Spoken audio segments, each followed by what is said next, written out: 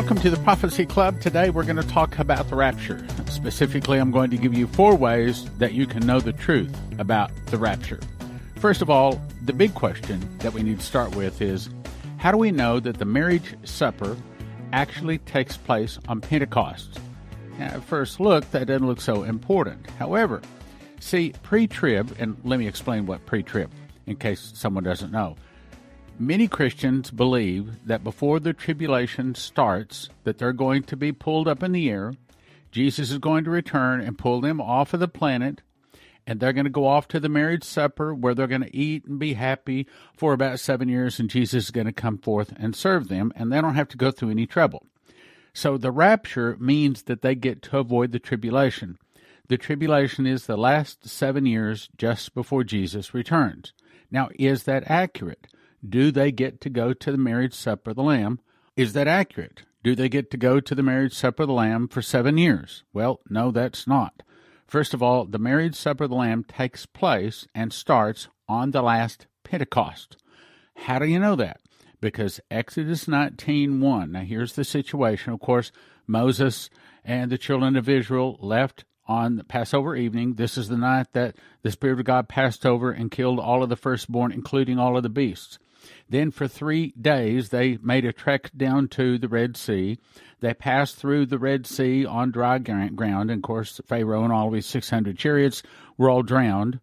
And then they continued walking. Well, he had them walk over to Mount Sinai. So this is in the 3rd month. The first month was when they left Egypt. The 3rd month was 3 months later. And it says, in the 3rd month, when the children of Israel were gone forth out of the land of Egypt, and this is Exodus 19:1, the same day when they came into the wilderness of Sinai, and Moses went up to God, and the Lord called unto him out of the mountain, saying, Thus shalt thou say unto the house of Jacob, and tell the children of Israel, You have seen what I did to the Egyptians, and how I bare you on eagle's wings, and brought you into myself.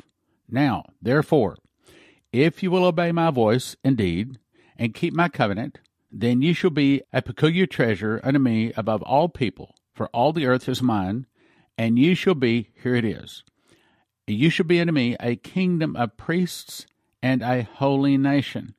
Now you skip down to verse 8, and it says, And all the people answered together and said, What the Lord has spoken, we will do. So he was saying, I will be unto you a God, and you will be my people.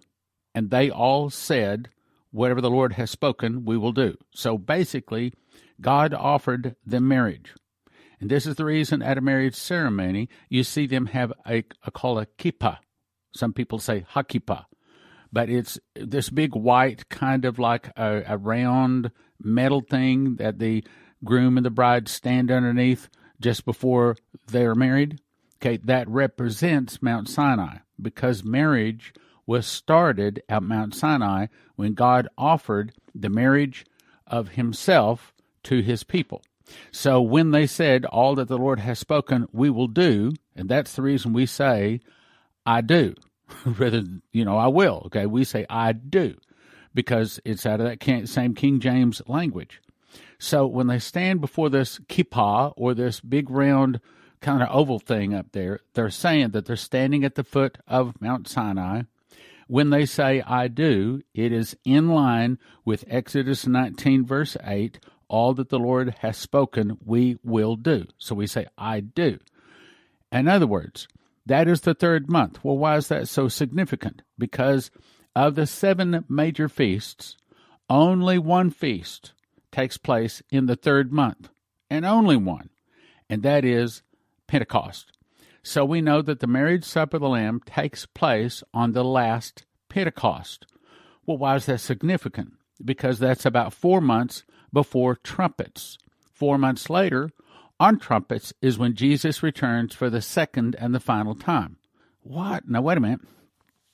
See, this is one of my revelations that I got when I memorized the book of Revelation. When I started memorizing Revelation 14:1, I thought, I don't understand this. And I kept praying, Lord, show me the deep and secret things. Give me the mysteries of the kingdom in Jesus' name.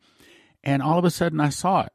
Revelation 14:1 says, I looked, and lo, a lamb stood upon the Mount Zion, and with him 144,000, having his Father's name written in their forehead. Well, all of my life teaching prophecy, I can't tell you how many times I would say, no, Jesus is going to return one more time. He returns to the Mount of Olives. He sets his foot down on the Mount of Olives, and they split in two. Wrong. That's the final time he returns. He returns to the Mount of Olives. But you see, Revelation 14:1 says, I looked, and lo, a lamb stood upon the Mount Zion. Well, that's about a 30-minute walk from the Mount of Olives. It's not the same mountain. So that means Jesus has to return 2 more times. What? Now, wait a minute. This is important. So the final time, the time he returns to burn up the tares and give us all of our rewards, he does, in fact, return on the Mount of Olives. And that's when he returns on trumpets. But 4 months earlier is the marriage supper of the Lamb starting. That's when the barley, that takes a long time to explain, and the wheat, that's us. The barley and the wheat go to the marriage supper of the Lamb, and that's on Pentecost. And then he comes forth and serves us for about 4 months. So the marriage supper of the Lamb actually takes place about 4 months, over a 4-month period. Then 4 months later, on the Feast of Trumpets, is when Jesus returns to set his foot down on the Mount of Olives. So 4 months earlier on Pentecost is the marriage supper of the Lamb. And 50 days, exactly 50 days before that, is the Feast of First Fruits, and that's when he sets his foot down on the Mount Zion. I looked, and lo, a lamb stood upon the Mount Zion, and with him 144,000, and that's 100, without getting into all the complications of it, it's 144,000 one-year-old Jewish boys that fits the requirements of the Feast of First Fruits. Again, get my book, Secret Door to Understand Bible Prophecy, and you'll understand all of this. But anyway, today we're talking about the rapture. So, those people that are told, and I was told, and I have to say in my early days of teaching prophecy, I actually taught this, because that was the only way I'd ever heard to see it. I mean, you go to a Christian bookstore in those days, and all you can find is pre-trib books. So I used to say that when Jesus returns, he will pull us up into the sky. We get to avoid the tribulation. We go off to the marriage supper of the Lamb for 7 years. That's wrong. And instead, there is no pre-trib. There is no mid-trib. There is no pre-wrath rapture. Instead, Matthew 13:30 says it very clear, gather ye first the tares. Okay, that's the sinners. Bind them into bundles, cast them into the fire. The fire is when he blows his glory, or the morning star, or the light sword. He brandishes his sword blows with the breath of his nostrils. Okay, that's the morning star. And that morning star, as we talked about before, goes all the way to the center of the earth, sets the foundations of the mountains on fire. The hills melt like wax at the presence of the Lord, of the whole earth. And so all of that happens. And as that morning star hits the center, they fall to the ground in the pile of ashes and bones, destroying both body and soul. As that morning star hits us, out of our belly flows rivers of living water, and just that quick, all of a sudden, we have our glorified body, our light body. Just that quick, we got all of our rewards, our mantles, our crowns, our garments, everything, all at the same time. So as the tares are destroyed, the wheat and the barley get their blessings, all in the same day, and that happens on trumpets. But 4 months before then is the marriage supper of the Lamb. So the pre-tribbers get things out of order because they don't understand the feasts, and they don't have the secret door, which are both revealed in my book, Secret Door to Understand Bible Prophecy. And today, I'm talking out of my book, How Pre-Trib Won. This is explaining about the pre-trib. Now, I've got several scriptures here I want to talk about specifically, talking about the rapture. First of all, let's go to 1 Thessalonians 4:16. This is the classic verse that the pre-tribbers use to prove that Jesus is going to return to save them so they don't have to go through any trouble. For the Lord himself shall descend from heaven with a shout, with the voice of the archangel, and with the trump of God, and the dead in Christ shall rise first. Then we which are alive and remain shall be caught up together with them in the clouds to meet the Lord in the air, and so shall we ever be with the Lord. Wherefore comfort one another with these words. Well, what's wrong with that, Stan? Well, actually, there's 2 things wrong with understanding that. First of all, he says, the Lord himself shall descend from heaven with a shout. Other verses tie that shout together on the Feast of Trumpets, as in the last day. With the voice of the archangel, now, see, you and I, we misunderstand some of the terms. Like right now, most Americans think that I'm using my voice to speak with. But when you memorize Revelation, you discover the word voice is also referred to the voice of the trumpets. So voice is actually a sound. So when it says with the voice of the archangel, with the trump of God, it's not saying the archangel goes, whee, and Jesus is returning. Instead, when it says the trump of God, it's referring to the seventh trump, the last of the seven trumps. That happens on the Feast of Trumpets. And that's when the dead in Christ shall rise first, and then he blows his glory down, and the tares are destroyed. We get our glorified bodies, all in the same moment, in the twinkling of an eye. Then we which are alive and remain shall be caught up together in the clouds. Now, here's the problem. I used to teach that those clouds, well, those are just some white cumulus clouds up there. It could be just any day. We're walking down the street one day in the merry, merry month of May. Jesus returns in the clouds and sucks us in the air, and we don't have to go through any trouble. Wrong. Wrong. Wrong. No, that's, again, I understand how I used to teach it, but that's wrong. Instead, what it's really saying is, then we which are alive and remain should be caught up together with them in the clouds. Now, what are those clouds? Those clouds are not nice white cumulus clouds. Instead, woe to those that desire the day of the Lord, for it is not a day of light, but is a day of darkness and thick clouds and darkness. Why? Because that's eternity entering into darkness. Now, it'd take me a whole broadcast to explain that, but essentially, before God said, let there be light, if you go back in Genesis, the very first few verses, you discover that is talking about when there was eternity, there was darkness. Darkness is eternity. When the darkness came into the camps of the Egyptians, it was a darkness that could be felt. They couldn't get out of their beds for 3 days. That's darkness. That's eternity.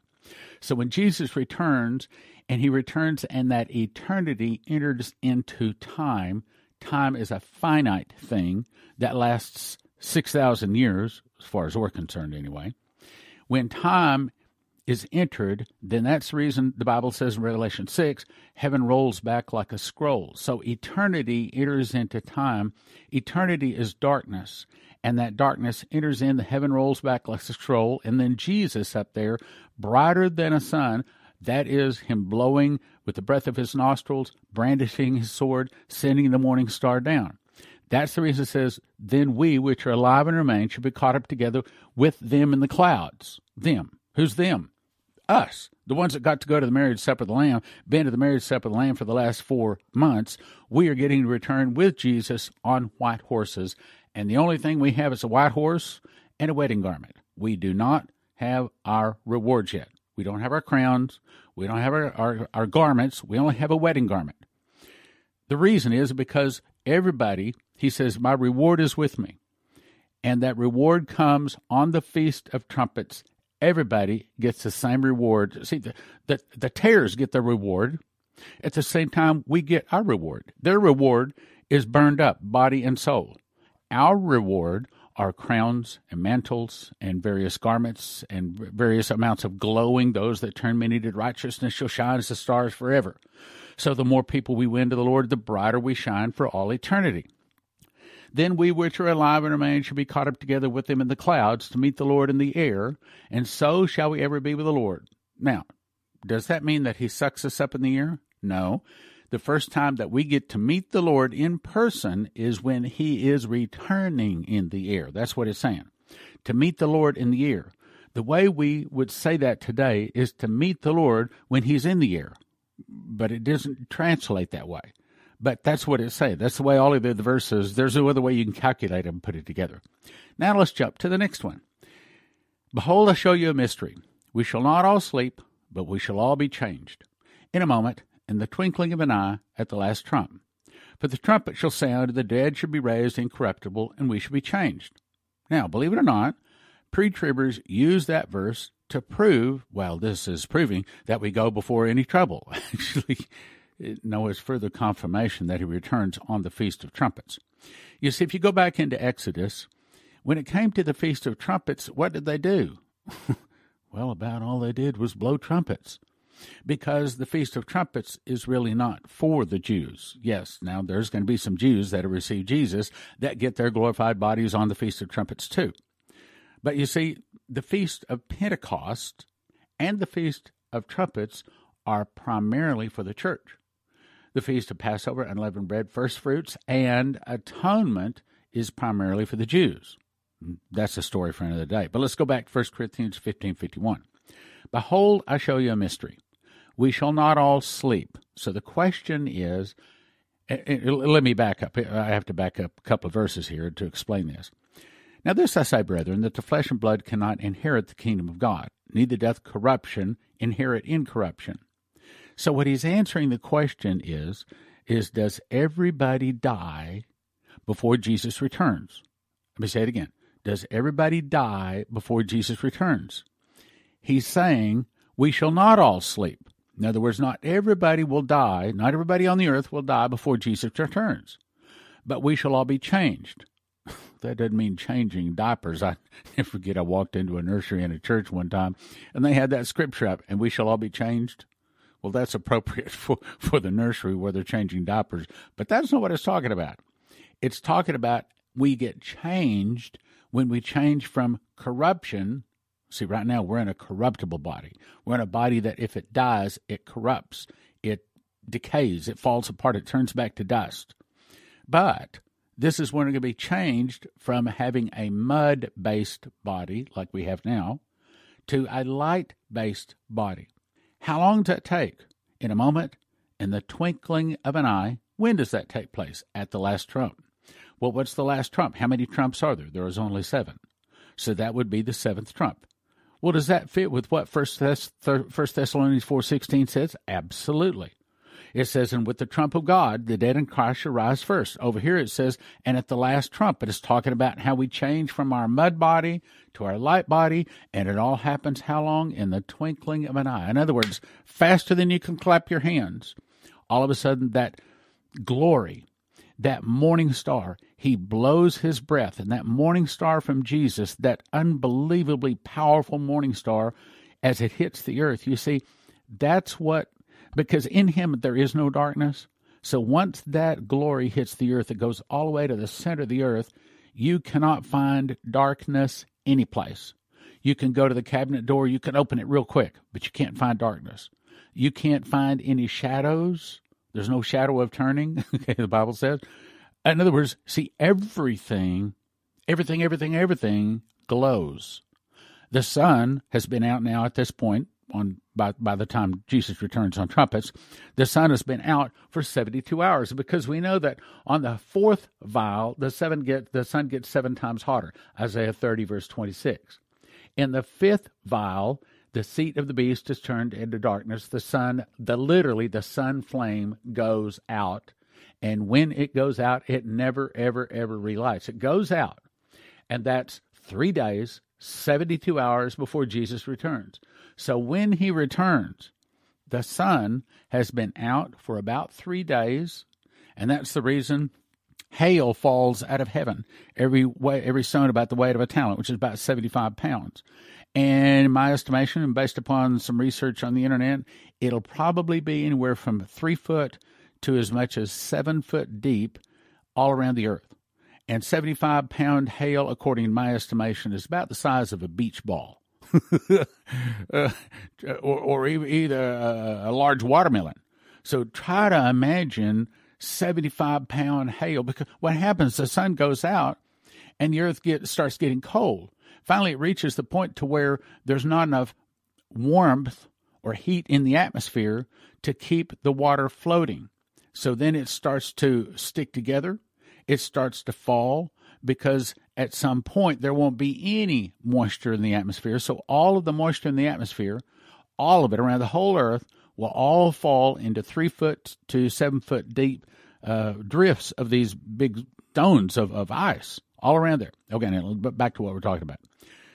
We shall not all sleep, but we shall all be changed. In other words, in a moment, in the twinkling of an eye, at the seventh trump or the last trump, that's when we get our glorified body.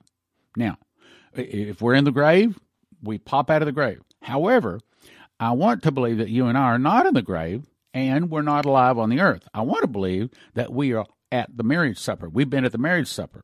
Why? Because at the marriage supper, that's where Jesus changes from being the Lamb of God to being the Lion of the tribe of Judah. Changes from being the Prince of the kings of the earth. A prince is one that is an uncrowned king. Prince of the kings of the earth, to become the King of kings and Lord of lords. This is where Daniel 7 says he comes near before the Ancient of Days and has given him dominion, glory, and a kingdom. And his dominion is an everlasting dominion, and his kingdom is that which shall not be destroyed. At that point, we get to see our God change from lamb to lion, from prince to king. That's the point of the marriage supper of the Lamb. We are not the point of it. We only get a marriage garment. That's all we get. We get a wedding garment, period. That's it. Then 4 months later, we're given a white horse to return with Jesus, and he gets a white horse, plus Jesus also gets many crowns. He's given, his eyes are like flames of fire, a vesture dipped in his own blood, and a white horse. And then he returns to do the Father's bidding. Now, let's go back to what it says. We shall all be changed in a moment, in the twinkling of an eye at the last trump. For the trumpet shall sound, and the dead shall be raised incorruptible, meaning just that quick. That's when the dead, the alive, the living, everybody that is in Christ all get their new wedding garments, their crowns, their light body, except there's two groups of people that are not touched. One is those people that have not received Jesus, but they didn't take the mark of the beast either. And the second group are those people that never had a chance to receive Jesus. In other words, those are the people that were pre-Jesus, or you might say those were the Jews. Those are the people that then 10 days later, they are resurrected at the great white throne on the Feast of Atonement. That's when it's fulfilled. I saw the dead, small and great, stand before God, and the books were open. And another book was opened, which is the book of life. And the dead were judged out of those things written in the books according to their works. And the sea gave up the dead which were in them, and death and hell delivered up the dead which were in them, and they were judged, every man according to his works. And death and hell were cast into the lake of fire. This is the second death. And whosoever was not found written in the book of life was cast into the lake of fire. Meaning, that's the judgment of those not in Christ. You're going to find like Adam, Eve, Elijah. Now, probably Elijah's already in heaven based upon the testimony of many people have seen him here. However, those kind of people, their judgment will be at the great white throne. Jesus is the judge. Then at the judgment seat of Christ, that's on trumpets. The judgment seat of Christ is a judgment by fire or by the morning star. In other words, if a person is in Christ, they're judged based upon the fire, and some of the people's works will be burned up and they will be gone. Others will get all of their rewards and whatever. That's where they hear, well done, thou good and faithful servant. Then 10 days later is the great white throne. That's the dead not in Christ. Jesus is still the judge. That's the Feast of Atonement. Then 5 days later is Tabernacles. That's when the New Jerusalem comes down. Let me come back to that. So judgment seat of Christ is on trumpets. That's when he returns with the morning star.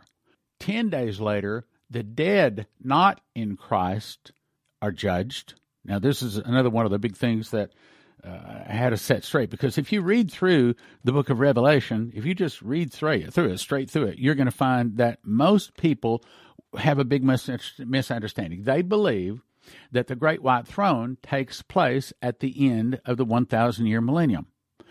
And to tell you the truth, if you just read through the book of Revelation, it appears that way. The first time I was reading through it, probably the 10th or 20th time I was reading through it, I saw the same thing. It's not until I got the secret door that I was able to put these things in correct chronological order. The great white throne does not take place at the end of the millennium. It takes place 10 days after trumpets. On trumpets is when Jesus arises to shake the earth terribly. That's where every mountain falls, every valley fills in, the crooked places are made straight, the rough places are made smooth, there's no more sea. The earth was turned into a nice round smooth ball, except there is one, and there is only one mountain on the earth, and that is the mountain of God. And then 15 days after trumpets, on the Feast of Tabernacles, that's when I, John, saw the holy city, New Jerusalem, coming down from God out of heaven, prepared as a bride adorned for her husband. I heard a great voice out of heaven saying, the tabernacle of God is with men, and God will be with them and dwell with them, and they shall be his people, and God himself shall be with them and be their God. It shall wipe away all tears from their eyes. There shall be no more death, nor sorrow, nor crying. Neither shall there be any more pain or any more, ever again. That's when the golden city comes down, and that golden city sets upon that one and that only mountain. Now, if you believe it sounded like I know what I'm talking about, trust me.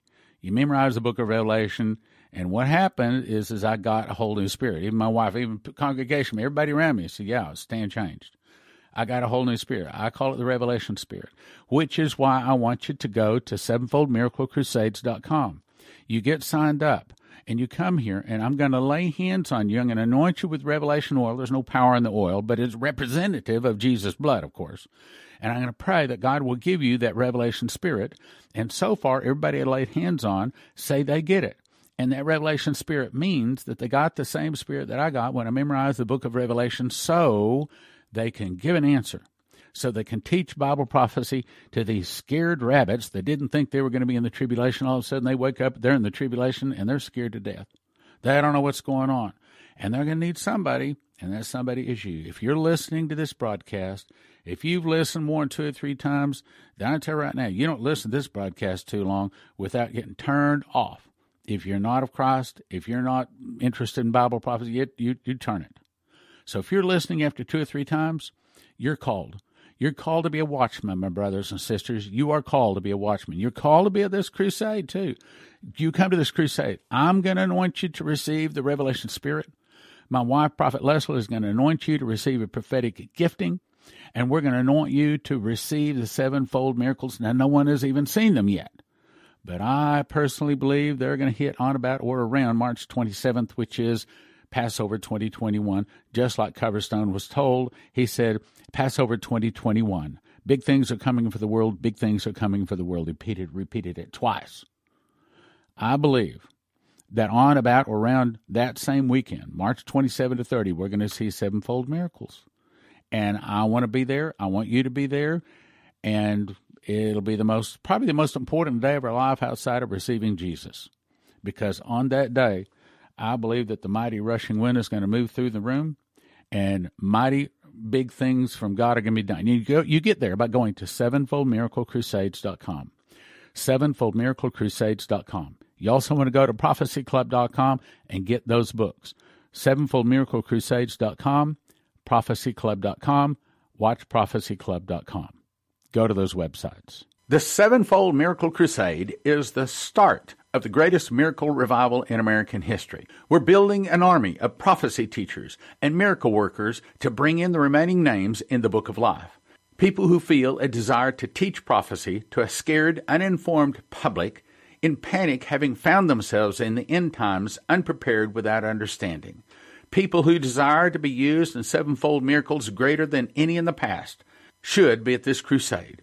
We will all break our 3-day consecutive fast at our Passover meal and follow the footsteps of Moses through Passover, unleavened bread, to the crossing from the sin of Egypt to the 7-fold promised land of first fruits. I will personally anoint and lay hands on all attending to receive the gift to teach prophecy and to walk in 7-fold miracles. This is not advertised to the public. This is for prophecy students who want to be empowered to serve in the last days. sevenfoldmiraclecrusades.com to register. sevenfoldmiraclecrusades.com. Sign up today. You can have instant access to over 200 titles on a recurring monthly subscription of $20 or yearly for $200 at watchprophecyclub.com. CornerstoneAssetMetals.com is owned by a prophecy student who reads his King James Bible and supports Prophecy Club. Call CornerstoneAssetMetals.com for gold, silver, palladium, rhodium bars, or coins that can help you roll over your IRA, 401k. So tell CornerstoneAssetMetals.com Prophecy Club sent you.